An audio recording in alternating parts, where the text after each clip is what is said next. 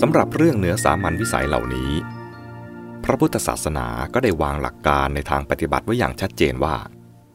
เมื่อสิ่งเหล่านั้นมีจริงมนุษย์ควรวางตัวหรือปฏิบัติต่อสิ่งเหล่านั้นอย่างไรและที่วางตัวหรือปฏิบัติอย่างนั้นด้วยเหตุผลอะไรเหมือนดังพูดว่าท่านจะเชื่อหรือไม่เชื่อก็ตามแต่ท่านควรปฏิบัติต่อสิ่งนั้นให้ถูกต้องผู้ที่เชื่อก็ตามไม่เชื่อก็ตามสามารถและสมควรทำตามหลักปฏิบัติที่พระพุทธศาสนาแนะนำไว้นี้ได้เพราะตามหลักปฏิบัตินี้ทั้งผู้เชื่อและผู้ไม่เชื่อจะประพฤติตนต่อสิ่งเหล่านั้นอย่างแทบไม่มีอะไรแตกต่างกันเลยจะผิดแปลกกันบ้างก็เพียงในสิ่งหยุมหยิมเล็กน้อยเท่านั้นนอกจากนั้นยังเป็นวิธีปฏิบัติที่ทำให้เกิดผลดีแก่ทุกฝ่ายโดยที่ทั้งผู้เชื่อและไม่เชื่อต่างก็มีความเอื้อเฟื้อเอื้อเอ็นดูต่อกันผู้ที่เชื่อก็ปฏิบัติไปโดยไม่เกิดผลเสียแก่ชีวิตและสังคมผู้ไม่เชื่อก็สามารถปฏิบัติต่อผู้ที่เชื่อได้ถูกต้องและสามารถแนะนำผู้ที่เชื่อให้ปฏิบัติต่อสิ่งที่เขาเชื่อในทางที่จะเป็นประโยชน์ทั้งสองฝ่ายต่างมีเมตตาเคารพซึ่งกันและกันหลักการในทางปฏิบัติหรือความเป็นศาสนาแห่งการปฏิบัตินี้แหละที่เป็นคุณพิเศษของพระพุทธศาสนา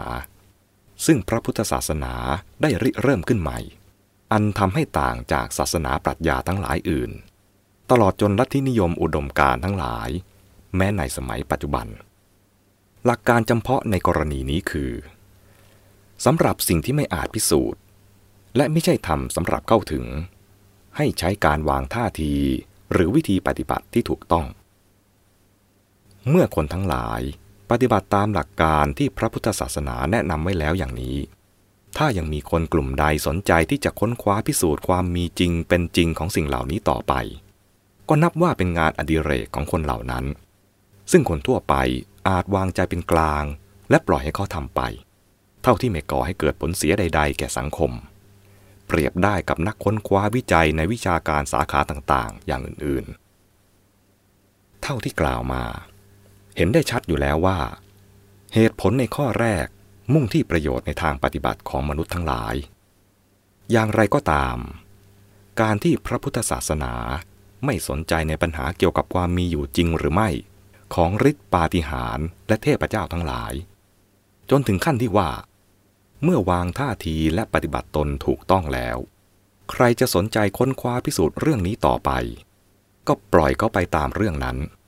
ท่าทีเช่นนี้ย่อมเกี่ยวเนื่องถึงเหตุผลประการที่สองซึ่งสัมพันธ์โดยตรงกับหลักการขั้นพื้นฐานของพระพุทธศาสนาด้วยกล่าวคือความมีอยู่จริงหรือไม่ของสิ่งเหล่านี้ไม่กระทบต่อหลักการสำคัญของพระพุทธศาสนาหมายความว่าถึงแม้ว่าอิทธิฤทธิปาฏิหาริย์และเทพเจ้าจะมีจริงแต่การปฏิบัติตามหลักการและการเข้าถึงจุดหมายของพระพุทธศาสนาย่อมเป็นไปได้โดยไม่ต้องเกี่ยวข้องกับสิ่งเหนือสามัญวิสัยทั้งสองประเภทนั้น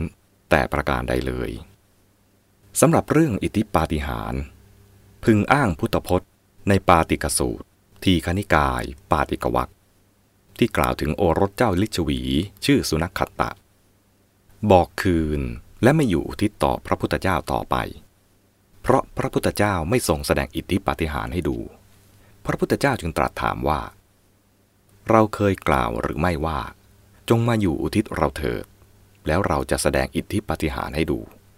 สุนัขขัตตะก็ตอบว่าหาไม่ได้พระเจ้าข้าพระพุทธเจ้าจึงตรัสถามว่านี่แน่สุนัขขัตตะเธอเข้าใจว่าอย่างไร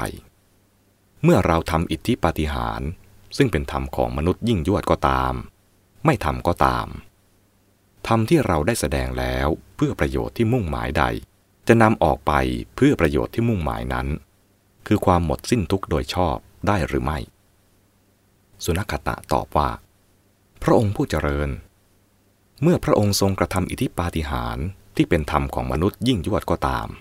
ไม่กระทำก็ตามธรรมที่พระผู้มีพระภาคได้ทรงแสดงเพื่อประโยชน์ที่มุ่งหมายใดก็ย่อมจะนำออกไปเพื่อประโยชน์ที่มุ่งหมายนั้นคือความหมดสิ้นทุกข์โดยชอบได้พระพุทธเจ้าตรัสถามว่านี่แน่สุนัขขัตตะเธอเข้าใจว่าอย่างไร เมื่อเราบัญญัติสิ่งที่ถือว่าเป็นต้นกำเนิดของโลกก็ตามไม่บัญญัติก็ตาม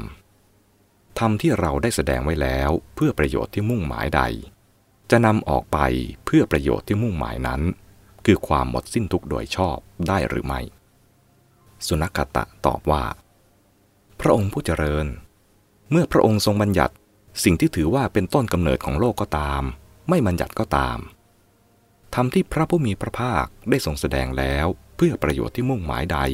ก็ย่อมจะนำออกไปเพื่อประโยชน์ที่มุ่งหมายนั้นคือความหมดสิ้นทุกข์โดยชอบได้ส่วนเรื่องเทพเจ้าจะได้พิจารณาเหตุผลเป็นแง่ๆต่อไปเฉพาะในเบื้องต้นนี้พึงพิจารณาพุทธภาษิตในอามคันธสูตรขุตกนิกายสุตตนิบาตดังนี้ว่าการถือไม่กินปลาไม่กินเนื้อก็ดีการประพฤติเป็นชีเปลือยก็ดีความมีศีรษะโล้นก็ดีการมุ่นมวยผมเป็นชฎาก็ดีการอยู่คลุกฝุ่นธุลีก็ดีการนุ่งห่มหนังเสืออันหยาบกร้านก็ดีการบูชาไฟก็ดีการบำเพ็ญพรตหมายจะเป็นเทวดาก็ดีการบำเพ็ญตบะต่างๆมากมายในโลกก็ดีพระเวทก็ดีการบวงสรวงสังเวยก็ดีการบูชายันก็ดีการจำพรตตามฤดูก็ดีจะชำระสัตว์ผู้ยังข้ามไม่พ้นความสงสัยให้บริสุทธิ์ได้ก็หาไม่ที่กล่าวมานี้เป็นหลักการทั่วไปที่ควรทราบไว้ก่อนต่อจากนี้ถ้ายอมรับว่าอิทธิปาฏิหาริย์และเทวดามีจริงก็พึงทราบฐานะของสิ่งเหล่านั้นต่อการดำรงชีวิตของมนุษย์พร้อมทั้งวิธีปฏิบัติที่ถูกต้องต่อสิ่งเหล่านั้นดังต่อไปนี้